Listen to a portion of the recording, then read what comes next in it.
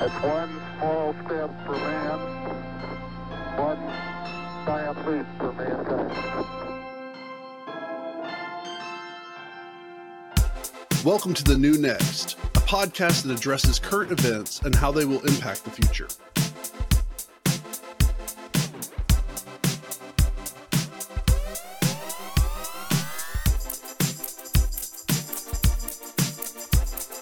Russia is selling oil to Asia above the $60 price cap. And maybe you can go a little bit into detail of what the price cap is and why this is a big deal. We talked recently about this oil price cap, and it was instituted by Western countries utilizing stuff like insurance and other mechanisms to basically limit Russia from selling their oil under that essentially framework for above $60. And the thought was you'd hit the funding and cut off the war.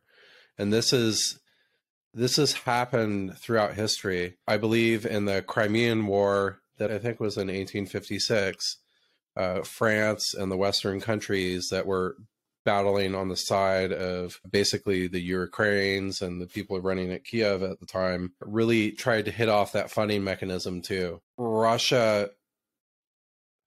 So back in 1856, France, mostly, it was majority France, got in, and they basically were trying to keep Russia from taking over the crumbling Ottoman Empire, who was controlling Crimea and a lot of what is now modern day Ukraine at the time.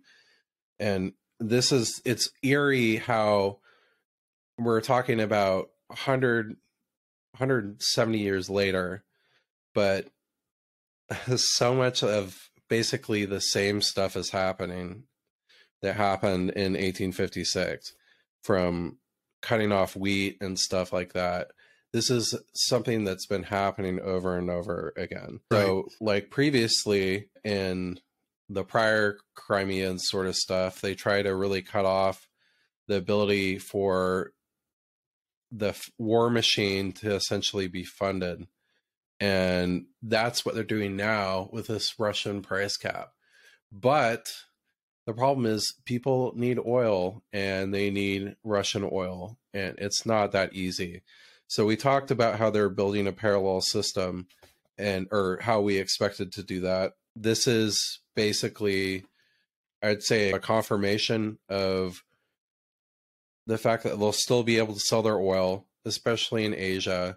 They'll be able to build parallel markets. They'll be able to build it or sell it to Middle East. People will pay above the price cap if it makes sense.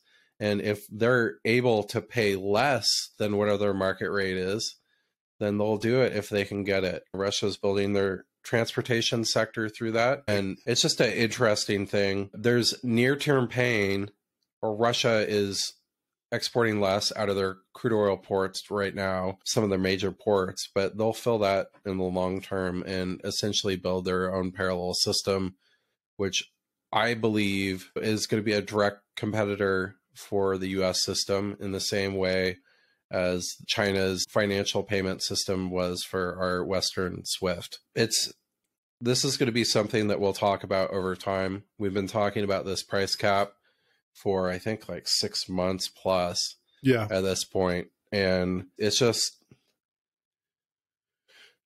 everything's changing, or it's the same, but it's reshifting. The players are shifting, the agreements are shifting, where the money's flowing is shifting. And this is the middle of a long process. So it's pretty interesting. Yeah. If you would like to learn more about the New Next podcast, find us at thenewnextpodcast.com, where you can suggest a topic you would like for us to cover. If you enjoyed what you heard, share the podcast, tell a friend about it, or rate us with 5 stars.